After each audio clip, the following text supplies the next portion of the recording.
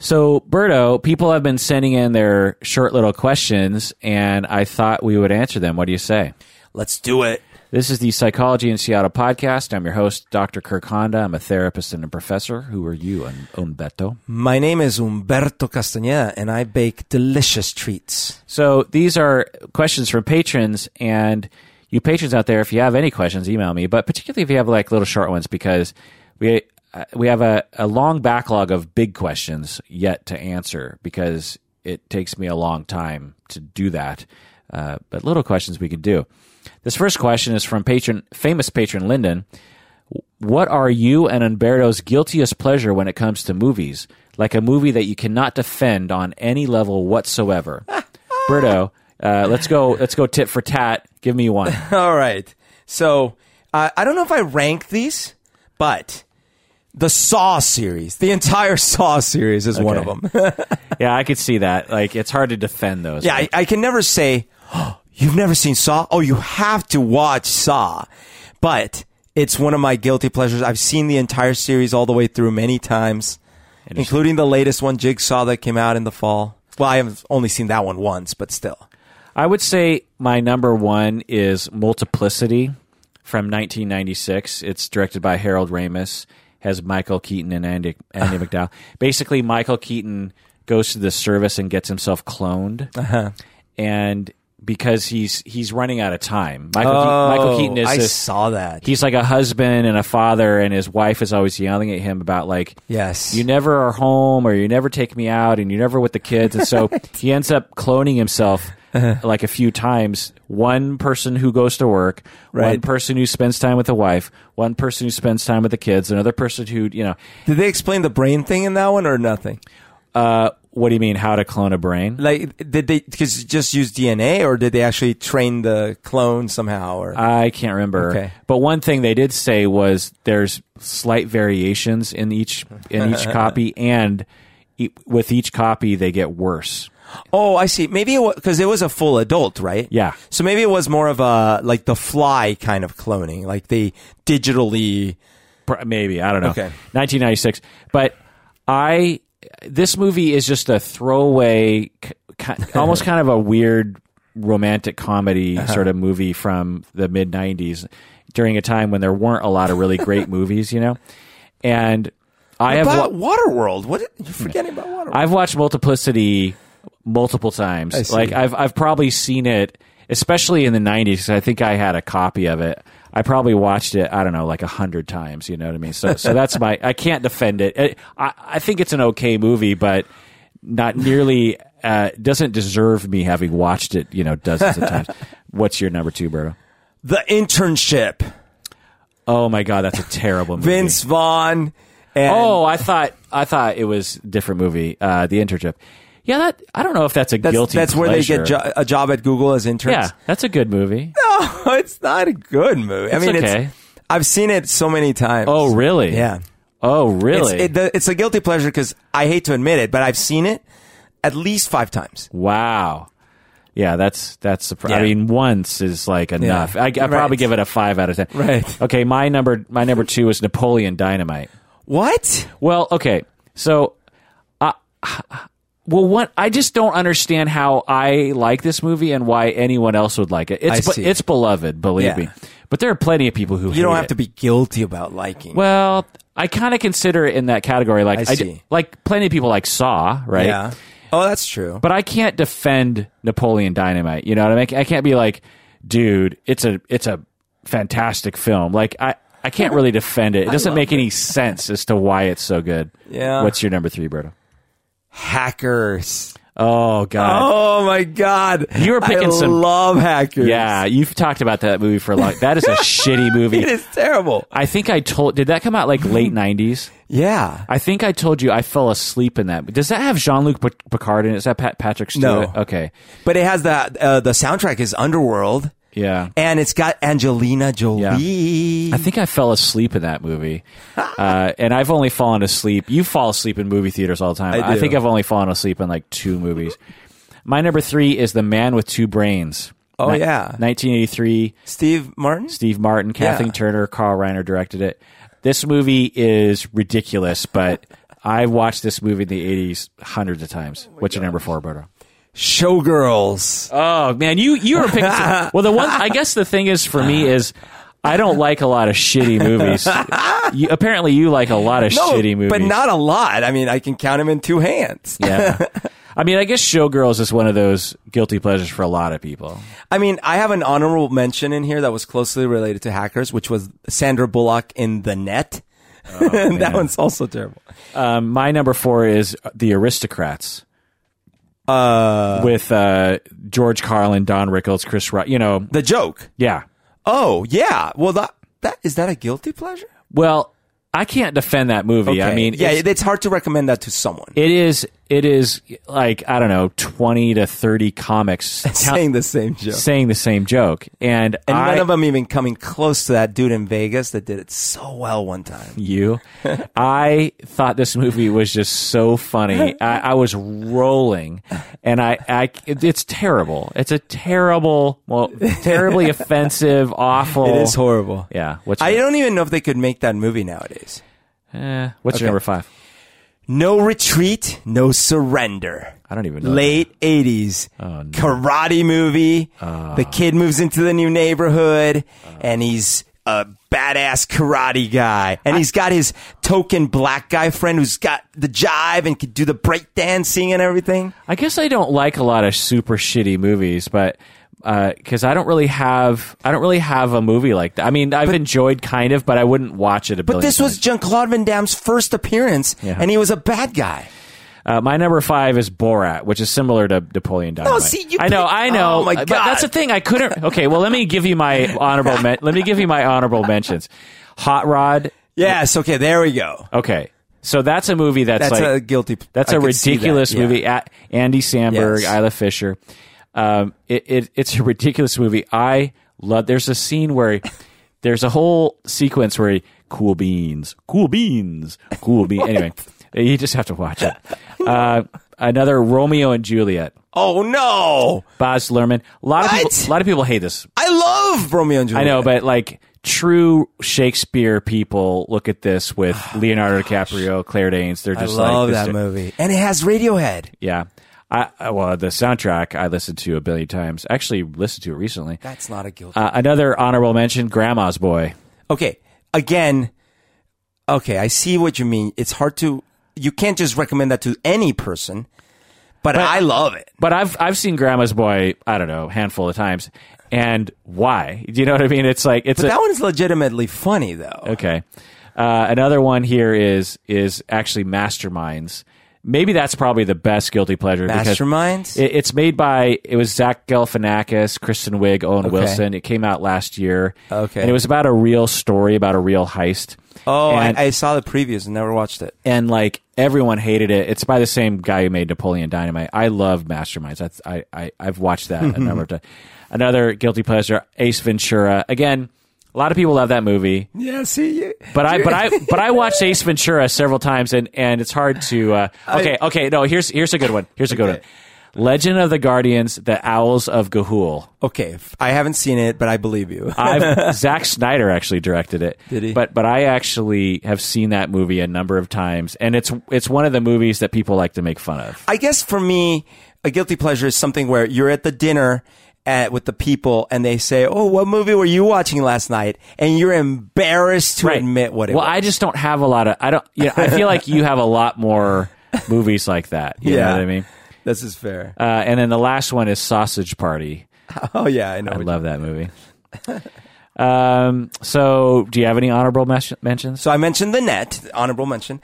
I will say, Waterworld with the right amount of inebriation is hilarious. No, I actually I like that movie. If you take it for what it is, which is like a campy, action movie, right? I think it's fine. It's a fine comedy. It's one of the funniest comedies. Yeah. I just want to talk about some other movies I've seen lately. Maybe you can chime in here too, Berto. I saw Trumbo recently. Trumbo. It's about Dalton Trumbo, played by Bryan Cranston. Oh, I know what you're talking about. He's a blacklisted yes. communist writer in Hollywood in the 40s. Brian's Song, which is 1971. By the way, I gave Trumbo a 7. I gave Brian's Song a 7, which is pretty good for an older movie. It's hard to, it's a real story about Gale Sayers and Brian Piccolo. It's football. These two, a black and white football player in the late 60s are sort of forced to hang out together, and one of them dies, and it's a real story, and there's tears, and it's kind of an interesting look into gender politics at the time. Finally, watch Incendies, which is Denis Villeneuve's one of his first movies. Okay, the guy who made Blade Arrival. Runner and Sicario and Enemy and Arrival, right? Prisoners and Arrival. Yeah, I think he made Prisoners, right? Yeah. This is, I think, maybe his first movie or one of his first. And I was like, well, if I love all of his other movies, man, I got to see this guy, in this movie. I was bored. Really? I gave it 5 out of 10. Maybe I gave it 5 out of 10 because I feel bad giving it lower, pretty much. But it's about these twins who their mother dies right at the beginning of the movie. And then they go on this journey to try to discover their mother's story. And she's from the Middle East, and they discover, slowly the family history. And, I see.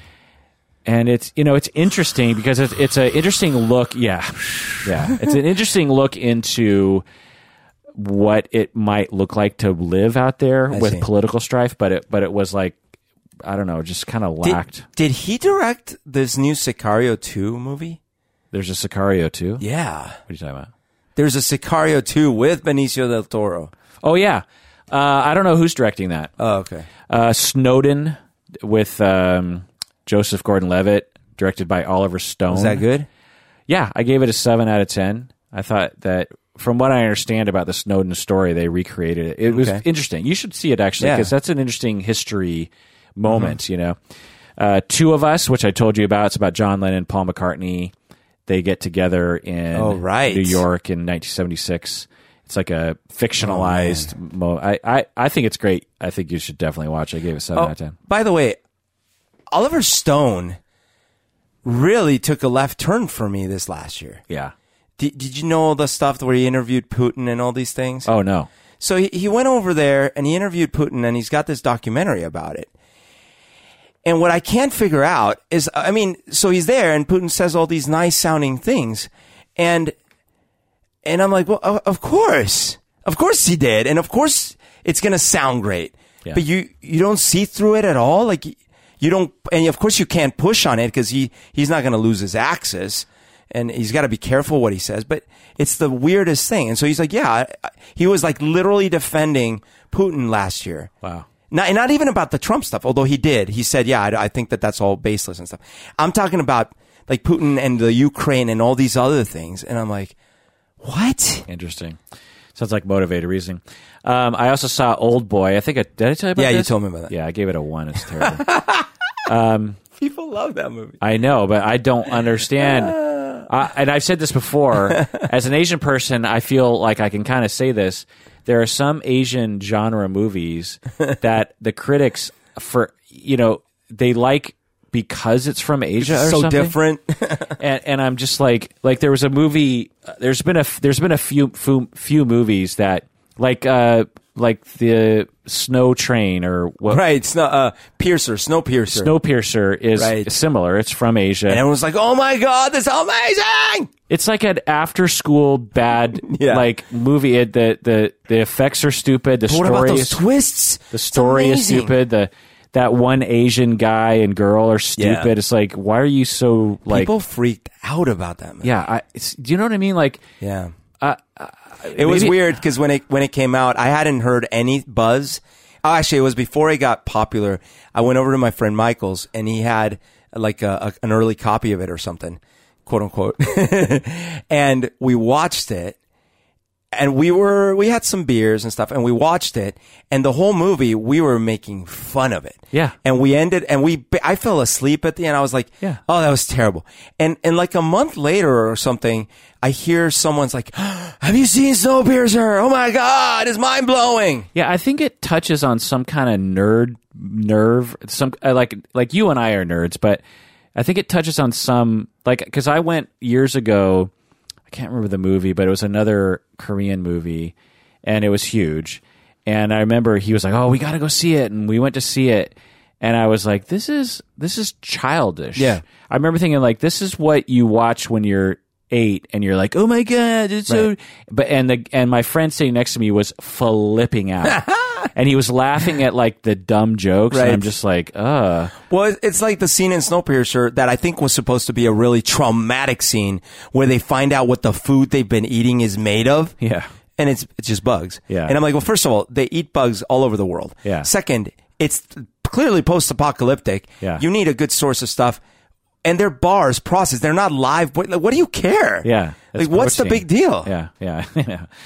The whole tone of it was too long. The violence was like, anyway.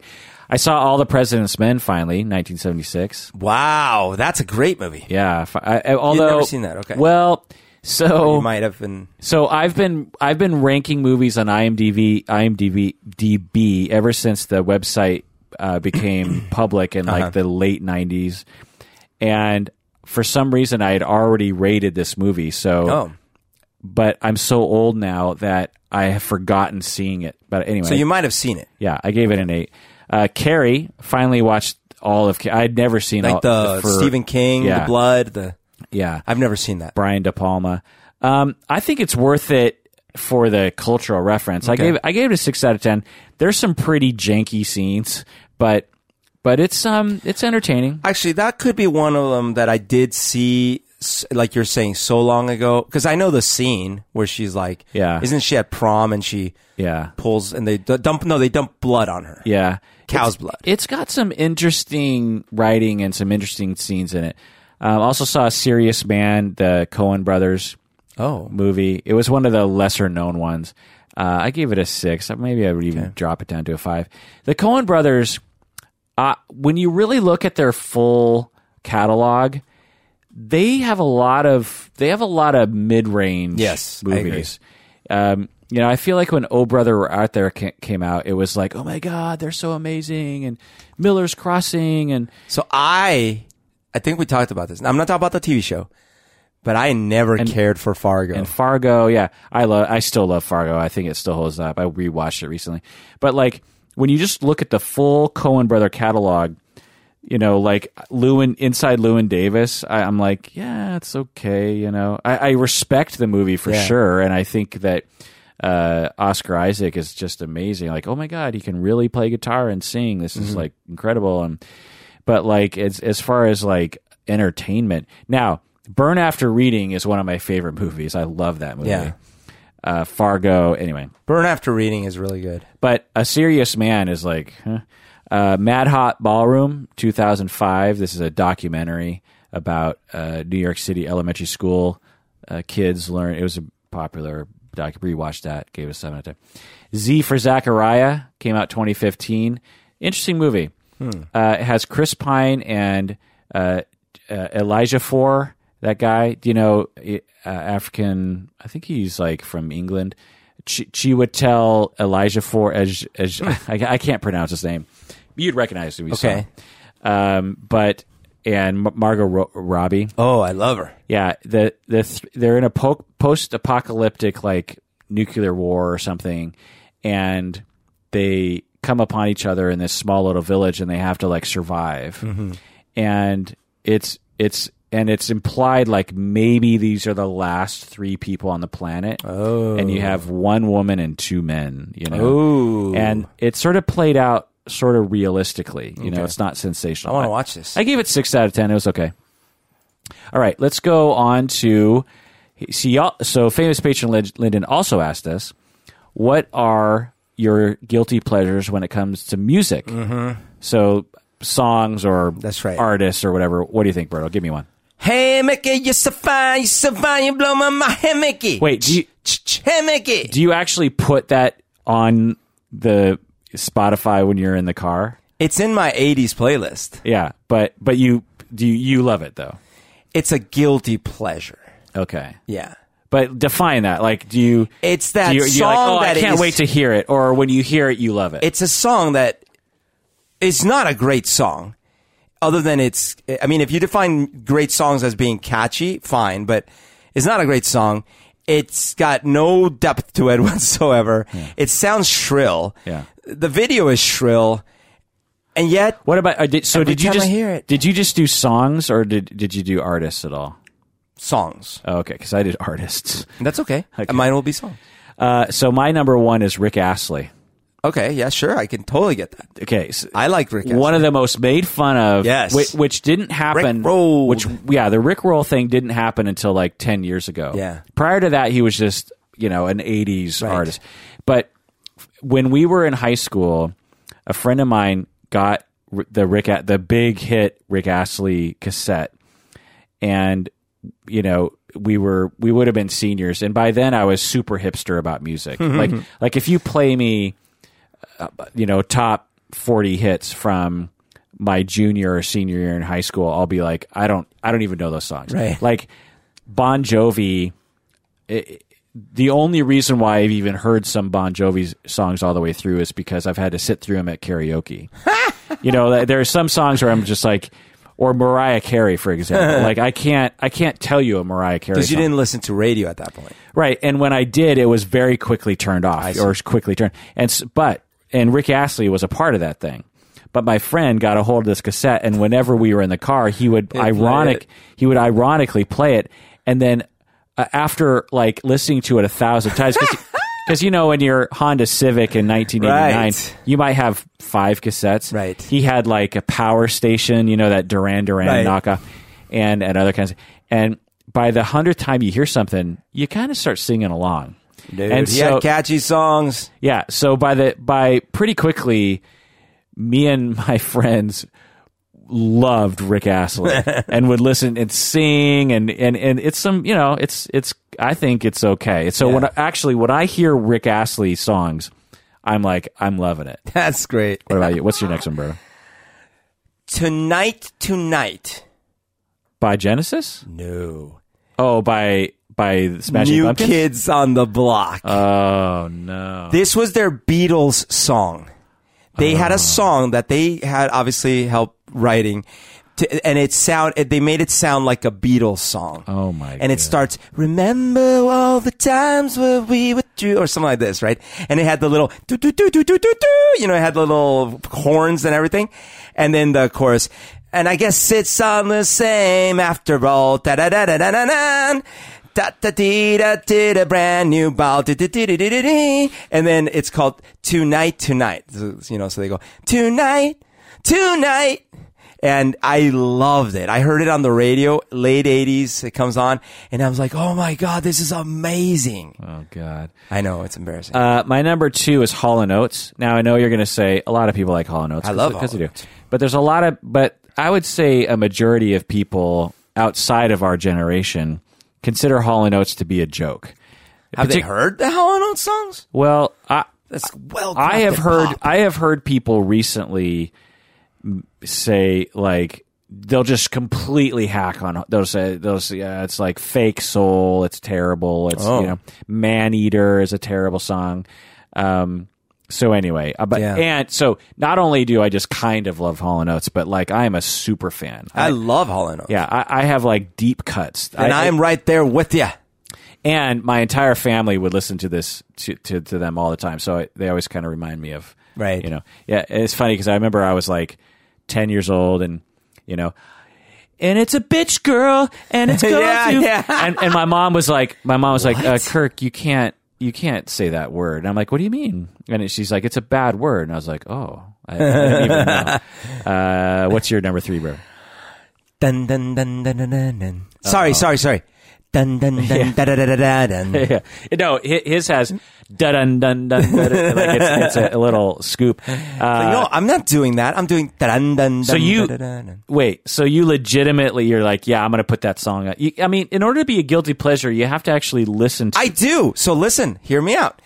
The reason this is a guilty pleasure is the time it happened.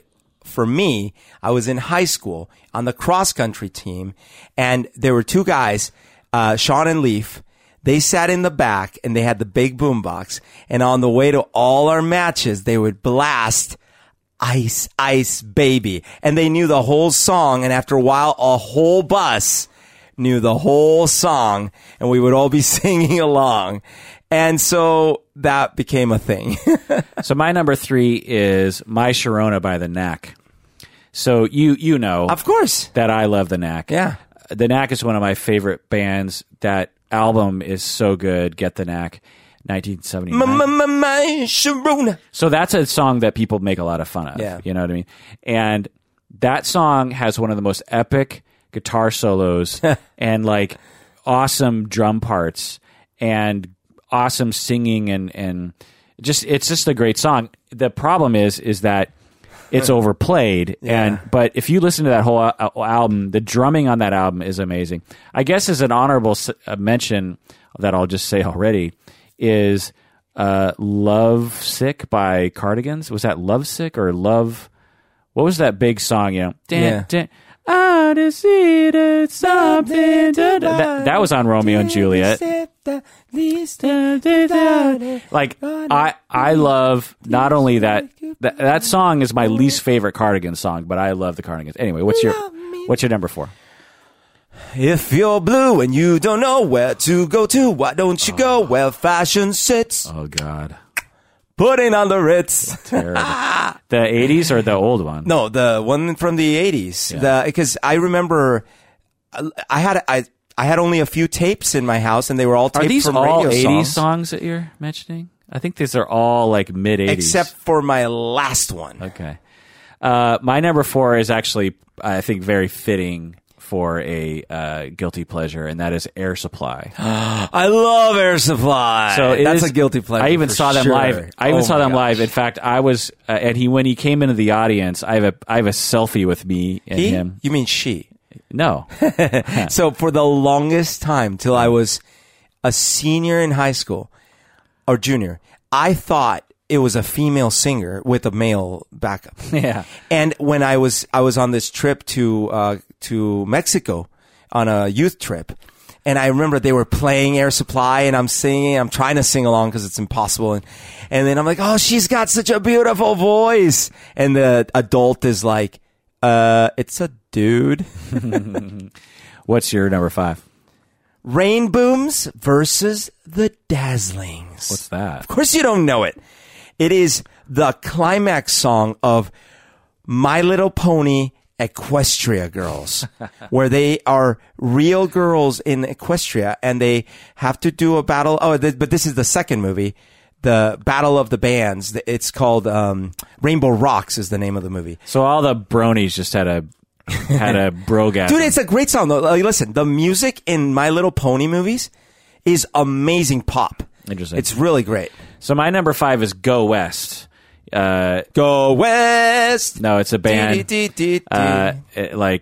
We close our eyes, we never lose again. Oh, yeah. We'll never mention, never That's called Go West. And also they did the King of something. Anyway, that first tape that they had, or their big tape in the 80s, I still listen to it. The King of Wishful Thinking. Oh, Wishful Thinking, yeah. Yeah, I love that song. That was a hit that came out after the I love that song. But I listened to this Go West cassette, like, I don't know, billions of times in the 8th grade, and still love it and cannot defend it at all. What did I used to think?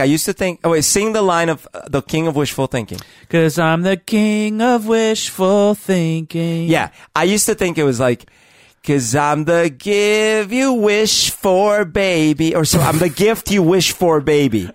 That's what it was. I'm the gift you wish for, baby. So honorable mentions here are Olivia Newton-John.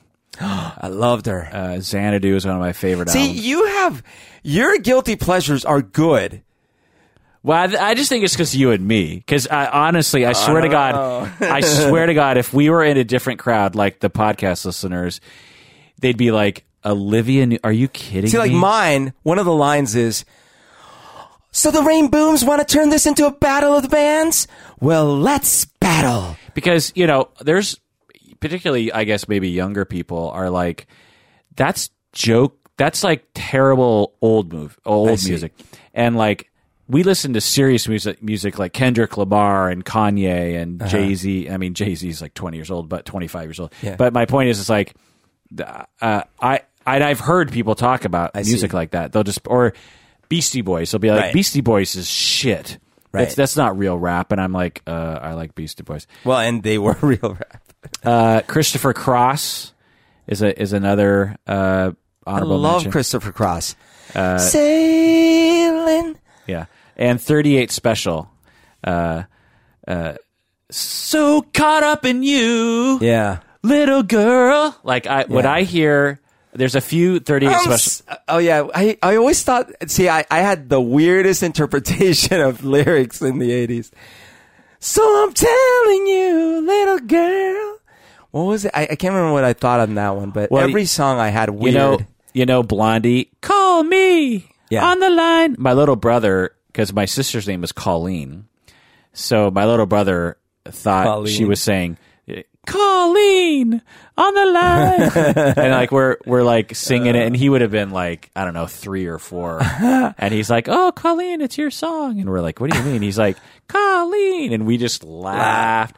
I mean, I've told you about my Flashdance one, right? The take your pants off and make it happen. What? It's take your passion and make it happen. Take your pants. And it would always embarrass me if I was listening to that song around adults. Because I'm like, why are they taking their pants off? Well, what's interesting is I shouldn't laugh at you because I just recently, well, pretty much all the time, I'll be listening to a song, an old song with friends, and like someone will start singing the words, and I'll be like, oh, is that what they're saying? Even though not only have I heard that song thousands of times, but I've sung along with what I thought it was saying. That's hilarious. And like, and whenever I hear it, I'm like, oh, of course that's what they're saying. Why was I saying what I thought it was, you know? Well, I will say, you think you're done growing up by, the 20s, and then you turn 30, you're like, well, I'm definitely going. There's so many books, movies, and songs that I've not fully understood till the last few years. Yeah. Where I watched it, and it's maybe a movie that the last time I saw it, I was in my 20s, and I'm watching, I'm like, oh, I totally understand this now. Like things in Star Wars where I didn't quite understand the significance of the scene in like when Darth Vader's trying to influence the one guy, and then later I watched it in my 30s, and I'm like, oh, I see why there's a little political game going on. When I was a kid, it was like, it was a meaningless scene to me. It was just the bad guy, Darth Vader, being mean, but I didn't know why or what it mattered or anything. Totally. And it's just like funny. You watch movies as an adult, and then later as an adult, and you're finally, or listen to songs, and you're finally, something clicks. Yeah. Well, that happens for me a lot with words, like understand, for example. Yeah. I very recently it just flashed in my head like, oh, that's a compound word. That's 2 words. That's under and stand. Right. Meaning that you stand under a concept and get it. Right. And I remember just being like, oh my God. Oh, wow. And then I sort of turned to, and I've done this enough times where I turn to someone and I'd be like, so did you know that under, they're like, yeah, I've known that since I was 3, because it's so obvious, but that happens to me in countless situations. Yeah. Well, there's some funny ones for me, like comeuppance. You got your comeuppance. So first of all, I always thought it was, something came up finally for them. He got his comeuppance. I guess I don't know what it means. Well, so comeuppance is like you got your just desserts. Yeah, right? yeah, I know what it means. Which, by the way, I don't know the literate. What does just desserts? But anyway, so I always thought it was, oh, I see. His number was up. He got his comeuppance. Okay. Right? But first of all, it's not spelled like that at all. It's comeuppance, right? So then when I saw it spelled, I thought, oh, that must be from the French, comeuppance or something. Then I thought, okay, I'm going to look up what this means. No, it's just a word spelled that way. That means you got what you got coming to you. Yeah. Something came up and got you. But it wasn't, it came up. It wasn't comeuppance. Like, it wasn't what I thought it was at all. Well, so what is it? It's just what it means. What does it mean? You got what you deserved. Right. That's it. I know. But it's not because it sounds like you got what was coming up. it has nothing to do with coming up at all. Oh. Whereas I always thought it was, oh, you got your comeuppance. Like, Yeah, I thought that too. you know, it's same thing with. So it's coincidence that it sounds like come up. Like your comeuppance. Because in reality, there is no such expression as. How do you know that that's true? Oh, because I looked it up and I was obsessed but And they say like it's coincidental, like it comes from some French word that. no, it doesn't come from some French word. It's just there is a word that's spelled comeuppance, right? And it sounds and like people come pronounce up. it comeuppance, And it sounds like come up. like comeuppance. And I always assumed it's like, but if you think about it, what expression is there which like, oh, he got what was coming up? Well, I want to take a break because I got a good one for you. All right. All right, we're back from the break. If you haven't become a patron, do so now. Go to patreon.com. That's the best way you can get your comeuppance. So I have one right now. What, maybe we've talked about this before, I don't think we have, is have your cake and eat it too. What do you think that, have we talked about this? I think so, but maybe it's been a long time. What do you think that means? Or did I tell you what it really means? It might have been a tougher bluff at some point, but okay, but I don't remember. So it's like you're asking me for the first time ever. Okay. So have your cake and eat it too.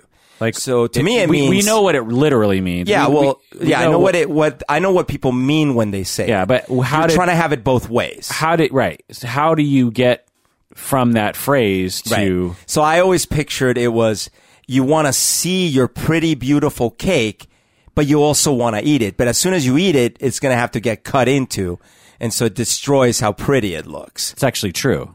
Is that what it is? Well, another way of saying it is like, you want a cake to have so you can eat it at any time. Yeah. Right? Because it's nice to have it. But you also want to eat it. It's nice to have a cake in the cupboard ready to go.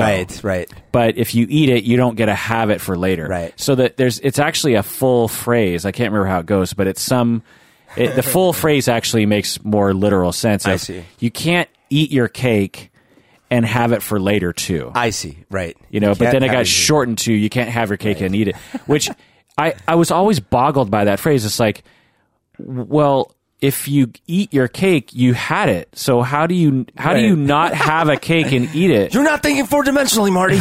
Yeah.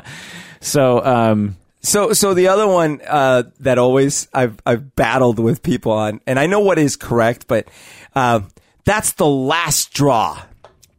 yeah. So I always thought it was the last draw, DRAW, as in you're drawing straws to pick who's gonna be, and so you're like, well, it's funny you saw straw, which is in there, but right, because I'm thinking, okay, that was the last draw of a straw. Well, that'd work if last straw too. But the last straw, because that's the straw that broke the camel's back. Right. So it's the phrase is that was the last straw because that's the straw that broke the camel's back. Yeah. But what I always thought of it is like we're drawing straws to see, and that was the last straw. But that one doesn't make as much sense because normally you mean like you've crossed the line of no return, a point of no return. Yeah. And that's why I thought, well, yeah, if I'm the last draw, I've crossed the line of no return. The other one is there's a lottery or a luck one. Oh man, I can't remember. But there's a lot of those where you could sort of see it both ways. But I know what it was. I've said my piece. Yeah. I've said my piece. So I always thought that it was peace as in war versus peace. I said, I had opinions and I've said my piece. That's what I thought it was too. Right? But no, it said, you've said your piece of the pie. You've said your piece of the puzzle. You've said your piece. Yeah. That's how it's spelled? Apparently, yeah. That's stupid. Now, I have seen, though, that different people spell it differently, but I think it's because people like me misinterpret what it means. Interesting. So I want to talk about House of Cards because someone asked us to talk about it. Yeah. But I thought, should we do a full episode? And I was like, I got all these other backlog. Right. And honestly, like, I just don't think we have enough to say that you could. I mean, I guess we could just like ramble for an hour and a half about it. But honestly, like, because you don't mean the whole show. Yeah, like all the seasons or whatever. Oh, okay, that is a whole episode then. I mean, but and with the Kevin Spacey I thought stuff, you meant about that, yeah. With the Kevin Spacey stuff coming out lately, it's just like, Right. do we really want to do that? So, what can we say quickly about to satisfy the patrons who have asked us to talk about House of Cards? Loved it. Next. Yeah. No, just kidding. Yeah, I liked the first season a lot. I was fully on board. Second season, I was trying to like it and survived. Third season, I was still trying to like it, but was like, I feel like we've gone way afield from season one. Right. Season one, to me, felt like a possible thing that could happen. Yeah. Among possible human beings. By the time we got to season 3, I was like, are these people from another planet? Because they don't seem to operate like normal human beings. And I no longer identify with these people. Yeah. It's first season, I was like, I could see myself in these people, kind of. Yeah. Like Kevin Spacey would break the fourth wall. He'd be like, now is the time when I have to like really dig into these people. The other cool thing about season 1 was Frank Underwood was just a senator, or he was the speaker, or not the whip. He was the House whip. Yeah, he didn't have power. Right. And when he met the president, he had to kiss the president's ass. Yes. And when he met like the vice president and other people, like but by the time we get to season 3, he's like basically Hitler. He owns the world. It would have been we've talked about this before. So many shows would benefit from the British style of, we're going to do 2 seasons. Yeah. Imagine if the whole narrative arc had been the rise of this man that we increasingly learn more and more about. Not that he pushes people onto trains, but rather that he is really fundamentally not a great person. In fact, he's really sort of a psycho, but not a killer psycho. Well, yeah, and the behind the scenes recreation, or at least their version of what real politics is like. That was interesting. And then imagine that it had been, say, 2 seasons, and it culminated. The end was he gets elected president, and we don't see what happens after that. That's it. Yeah, that would have been awesome. Yeah. And without the murders. But people see what happened. And this is just me being a dick and speculating. But what happens is the viewing audience, they start watching it and they start kind of like, it's like I don't know, like psychopathy porn or something. Yeah. Where you're just like, oh my God, he's so naughty and he's so sexy and he doesn't take shit. And man, when he really goes off the deep end, you don't want to mess with him.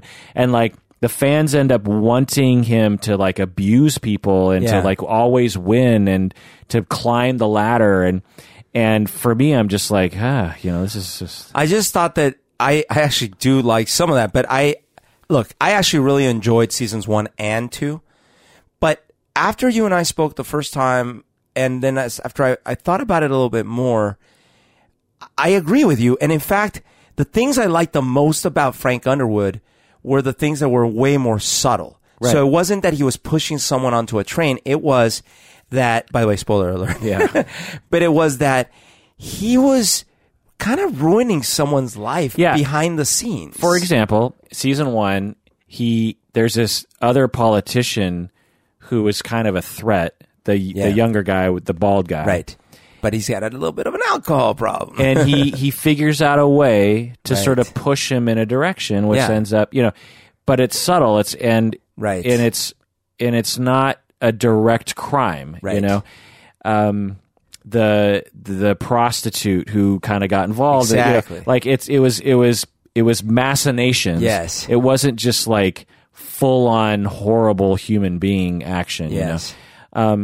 Plus, by the time you get to the president level, it's just like, and it's because you need the season to have some kind of pushback. You need some story arc. And so the story arcs they had for season 3, did they even have a 5 season? Or was that Wasn't the one? This last one 5? Anyway, I just felt like the stakes were so astronomically high. Yeah. That I was like, Well, but it was also anticlimactic because the way I thought about it, when I was thinking, what are they going to do in season 3? Yeah. I actually thought, he's gonna get demoted or he'll lose office or they need a reset, right? Yeah. And then the flip side is I thought if they weren't going to do a reset, he's going to have to start a nuclear war. Yeah. Right. But yeah, and I watched. I powered through those. I think at least 3.5. 3 and then half of 4, and I was like, I think what they're trying to do is they've fallen in love with Frank Underwood's like mythology or something. Right. And they also are their fans want him to win, and they can't so on the writers meetings they were like, what if we had him become impeached and then he has to fight his way back from the bottom? That would give us much more opportunity for like strife and like struggle and like little victories like in season 1. Yeah. That crossed their minds. And they were like, no, we can't do that to Frank. Because the fans will not allow it. Right, exactly. And I hate to say it, in this day and age, I would be so scared if I had a property that fans like. Yeah. Well, a certain kind of fan, like the Rick and Morty fan. Yeah. Anyway, so if I was to give, like, again, spoiler alert in terms of, I'm not going to spoil too much, but in terms of psychology, he's a psychopathic, horrible human being. Yeah. He kills people without any remorse, for really no reason other than to give himself more power. Right. It's not like when he becomes in power, he's somehow making the world a better place. There's no justification for his behavior. Other politicians around him are just as power hungry, but they don't resort to the kinds of things he does. He lies to get what he wants. He uses people for his own gain. He doesn't have any empathy. His marriage is highly problematic, and even the way they write about the marriage is kind of weird. Like it just feels very disjointed. And do you know what I'm saying? Oh, totally. Like in the first season, it's like he would come home as this, just another politician, right? And he'd be working out on the rowing machine, yeah. And Claire Underwood would come downstairs, and she'd be like, "How you doing?" And then they'd have a cigarette at the window. And they'd support each other, and they're like, and they were clearly not normal, quote unquote, people, because like they were so obsessed about their power struggle and their thing. But at the same time, and they weren't also clearly they were East Coast wealthy, but not ridiculous. They were like, they had to depend on money, people, for donations and all that stuff, right? But by the time we get to season 3 and 4, it's just like. Yeah. Who are these people and what motivates them? And right. What would you rate the first season? I would rate it high, man. I was on board. I loved it. I would have given it an 8 or a 9 out of 10. Same. And then what would you rate the overall series at this point? Well, it's hard to say. Low, like a 3 or something. I mean, season 1, absolutely. After that, I can't really recommend anything. I'd probably keep it at a 5, maybe. But there are some moments in some of the subsequent seasons that I actually really did love, but it is pretty inconsistent. Now the big question is, I feel bad for Robin Wright. Yeah. But I'm sort of like, just stop it then. Yeah. Like, what do you mean? What because they canceled the next season, except they said no, we're going to keep going with Robin Wright. Basically, they wrote Kevin Spacey out. So is he going to die or something? Who knows? Yeah, but he's out. Interesting. So I feel like, I do feel bad for Robin Wright, but at the same time, I'm sort of not interested anymore. Well, for Netflix, you're like, we've got a major fucking property here. Yeah, and it's probably not that expensive to make those episodes. And it's probably like, well, let's see. Let's see what we can do with Robin Wright. And maybe, actually, given what we're saying, this could be an opportunity to make this a much better series moving forward. Maybe, but she's the president, and I gotta be honest. Oh, she's the president now? Oh, spoiler alert. No, you haven't seen all of it? No, but fine. That's fine. Well, okay. That must have been in the last season. What I mean is, that Frank is president, right? Yeah. If he's out of the picture and she's the next in line, like, oh, was she vice president? Yeah. Oh, I don't think I knew that. Okay, so I did spoil it. Shit. Okay, sorry. But okay, I'm gonna say I don't like Claire Underwood anymore. Right. As a character. Yeah, she's just as horrible as Frank Underwood. But I don't even. I like bad people in movies. I just mean I don't find her interesting anymore. Yeah, I don't find her. I didn't find the characters interesting. I didn't know what motivated them. Right. They didn't make any sense to me. Right. Like when they had sex with their Bodyguard. Bodyguard, I was right. like, what is happening? Like, okay, it's fine, but like, huh? Like, Yeah. Like it almost seemed, again, it just seemed like the writers were like, what kind of twisted, demented shit can we make these clean-cut politicians do? You know, I'm just like, come on. You know. Okay, next topic. Someone wants us to talk about David Cassidy. What? Because David Cassidy died. Oh, right. He was in the Partridge Family TV show. It was also a music group. They sold millions of records. I Think I Love You. 1970, big song. I loved the Partridge Family when I was a kid. Oh, really? You watched it? But it wasn't as, like, I loved the Brady Bunch more. Interesting. The Partridge Family for me was a second choice. Yeah. I don't really remember watching the show. I know it was on reruns, but there must have been something else to watch because I don't remember, or wasn't on very often. I definitely watched the Brady Bunch. Yeah, I mean, David Cassidy seemingly lived a good life, but he seemed to have an alcohol problem, and then he started experiencing dementia, and he died of liver failure at the age of 67. Oh, man. And according to his daughter, Kate, his last words were, so much wasted time. Oh. His last words, so much wasted time. Oh, no. I remember him in the 70s as being this super sweet all-American kid with this beautiful face and beautiful feathered brown hair. Right. There was a huge feather hair thing going on in the mid-late 70s.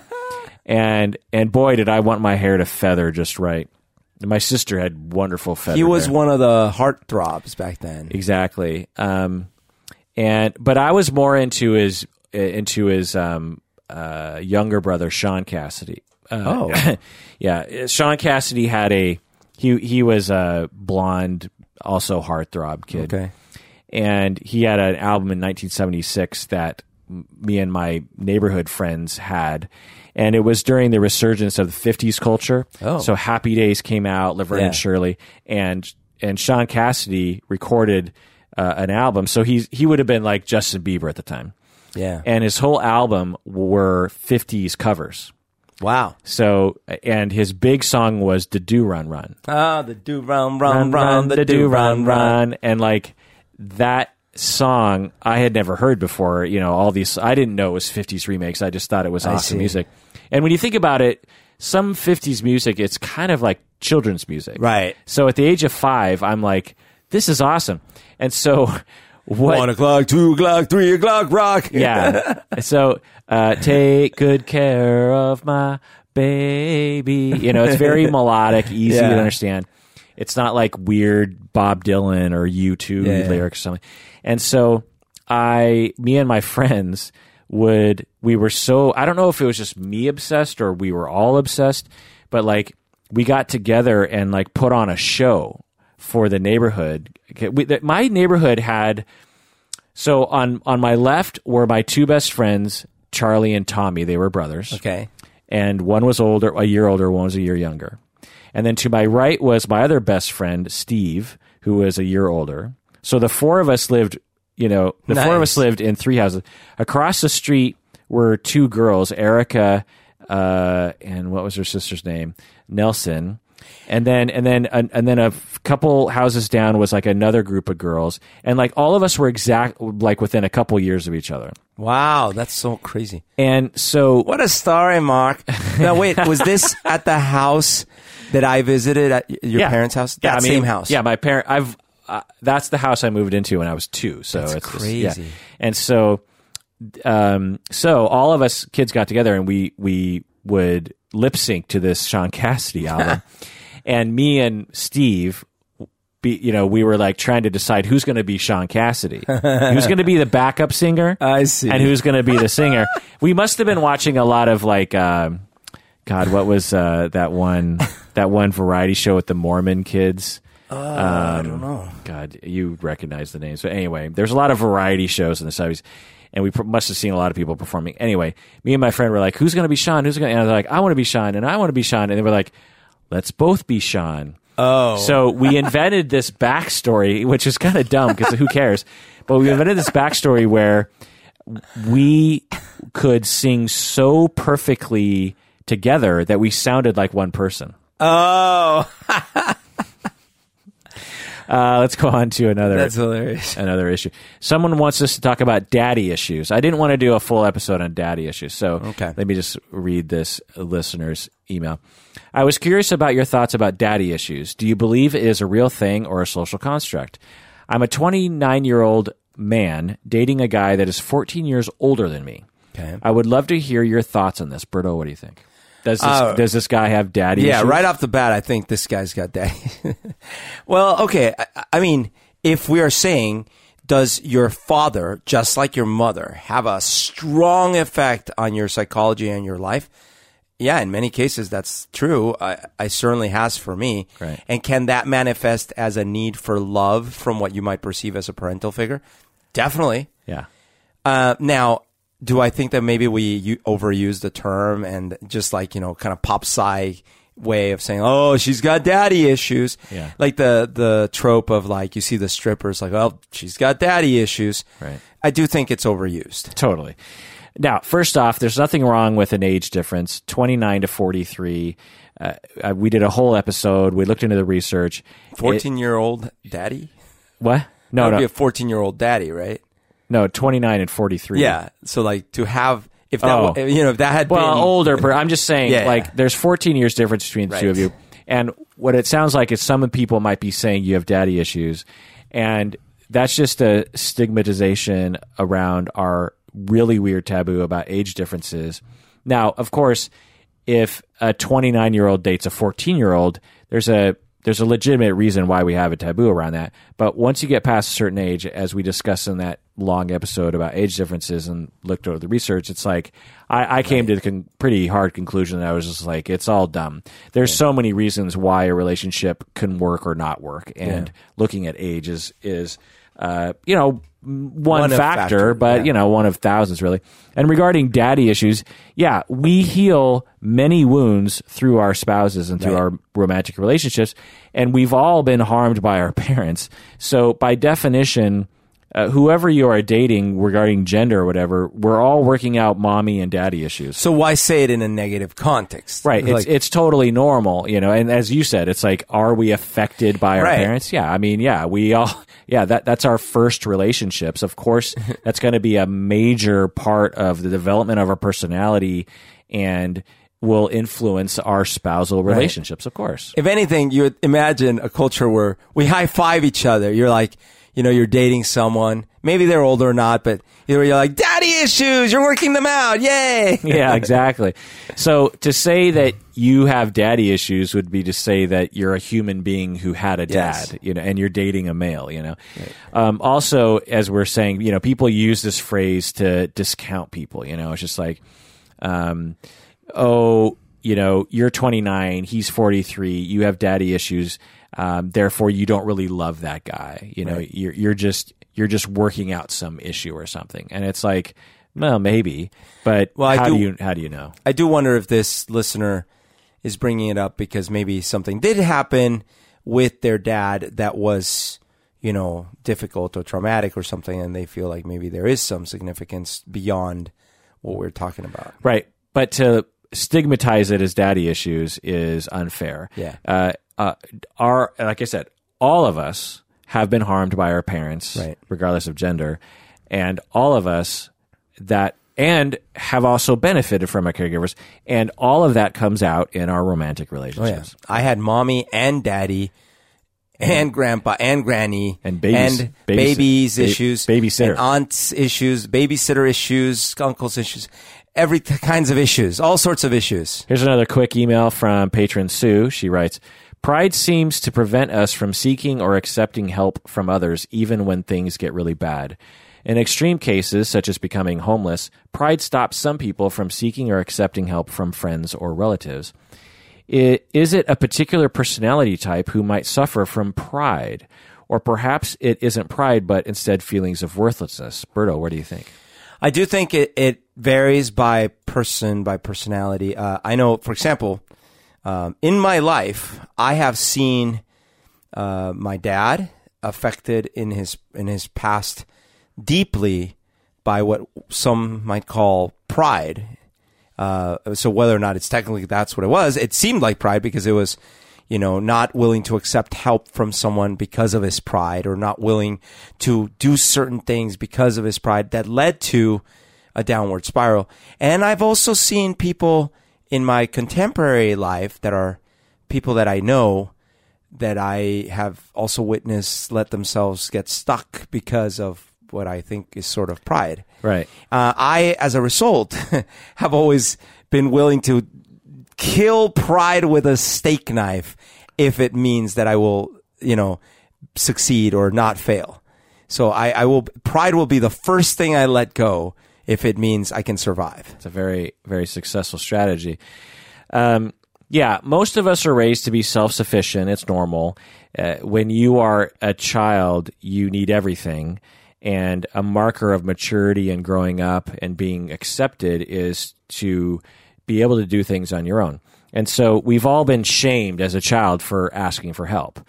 Like, I put my shoes on. It's like, you can put your shoes on. You know how to do it. Or carry me. Every kid wants to be carried all the time. There's that transition from like, I'm no longer fucking carrying you everywhere. You got to learn how to ambulate, And so there's a lot of shame of like, you need to be self-sufficient, and all that shame we internalize, and will make us be hesitant to ask for help as an adult. Plus, there's a ton of shame in our society, in particular in American society. We are the most shaming of asking for help. John Wayne never asked for help. Pull yourself up by your bootstraps. Also, there's a classism issue around like, well, if you're asking for help, it's kind of assumed like, well, you must not be rich enough to just buy someone to do it for you. Right. Like if you are moving and you ask all your friends to help you move, it's like, that's a low class thing. Higher class thing, people will hire movers, for example. Right. It's really, it's super ridiculous. Like if someone came to your house and said like, can I borrow your vacuum cleaner? Right. You'd be like low class. Low class. Like you don't have your own vacuum cleaner? Yeah. Who doesn't have their? But think about it. Like, and I remember thinking about this when I was like 20 years old. I was thinking, do you know how much money we could save and how much resources we could save and point toward other directions if neighbors just borrowed things? Yeah. You're right. Not everyone would have to own a copy of everything. Right. Right. Like things are underutilized heavily. Right. How often do you use your vacuum cleaner? Twice a week at the most. Yeah. For a total span of weekly time of like 20 minutes or something. Right. Well, you could at least share a vacuum cleaner with your neighbor. Right. The chance that you're both going to need it at the same time and it's like ruin your life is pretty slim. Why not just like knock, knock, knock, can I use the vacuum cleaner? Or we'll keep it in this locker in between our houses or something. Or your wife or husband. What do you mean? You can share that. Oh, I get it. Or other things, like even cars. Like you have your main car, but a secondary car you share. Toothbrush, toilet paper. Yeah.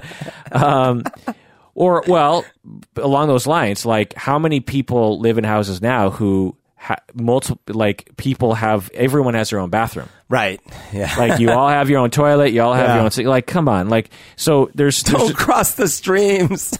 It's just really ridiculous. Like, why don't we ask? And I think it has to do with classism, has to do with shame around asking for help, has to do with like not wanting to have contact with strangers or something. So I have a reason why I historically don't ask for help, which is a little different, but it's certainly not great.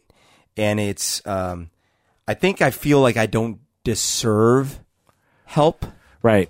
So it's not shame of like, oh, what will they say? It's more like, dude, you haven't earned help. You need to you need to like earn help. Right. So that's another reason for what we might call pride, which is when we grow up and have particular hard time with things, for some of us, we're taught that we don't deserve help, or when you ask for help, it's not coming. Right. And so you learn early in life that it's actually painful to ask for help because it may not work. Because it frequently means that you have to come to the full realization that no one's there. Because when we were talking about pride a second ago, I was realizing, like the thing I'm freely able to, the example I was thinking is, if I need to get a job, I am not going to sit here and be like, oh, I can't work there because what I do is I forget what I do today. But the point is, let's say I serve ice cream, right?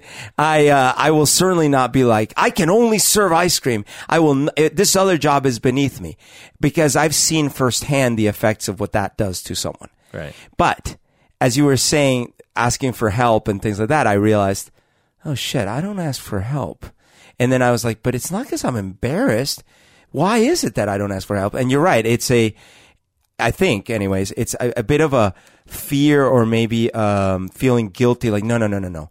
I don't deserve it, or it won't work, or something. Totally. Yeah. I know enough about your personality to know that is probably the reason. You're a fairly open person. You're fairly quick to communicate and be honest, but I don't ever hear you asking for help from anybody.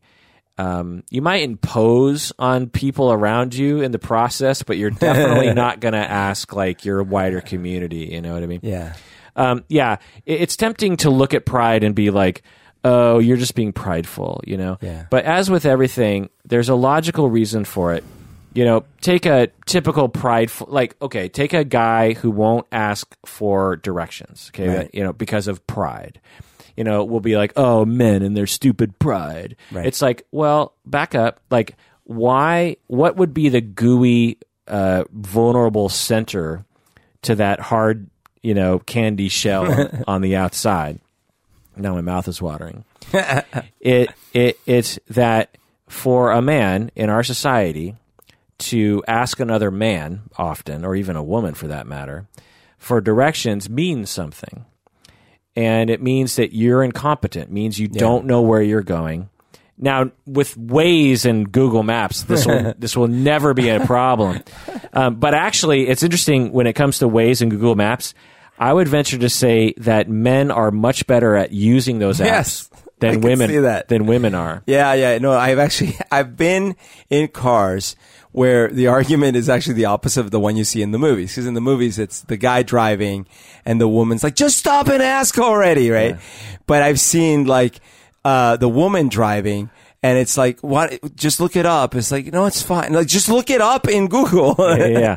The reason why is because in our society, and among certain pockets of mainstream society, for a man to ask for help is admitting that you are not a man, that you can't provide, you can't protect, and you're worthless. Well, it's because in the savannah we preferred rounded objects. Yeah, and so because of those messages that we teach around gender, it's threatening. So and scary, and behind that, if you lose your manhood, you lose your worth, which means you will lose your spouse and your children and your job. And that's a scary prospect. It's not like the literal thing that runs through your mind, but it manifests in this behavior like, I can make it on my own. I'll figure it out.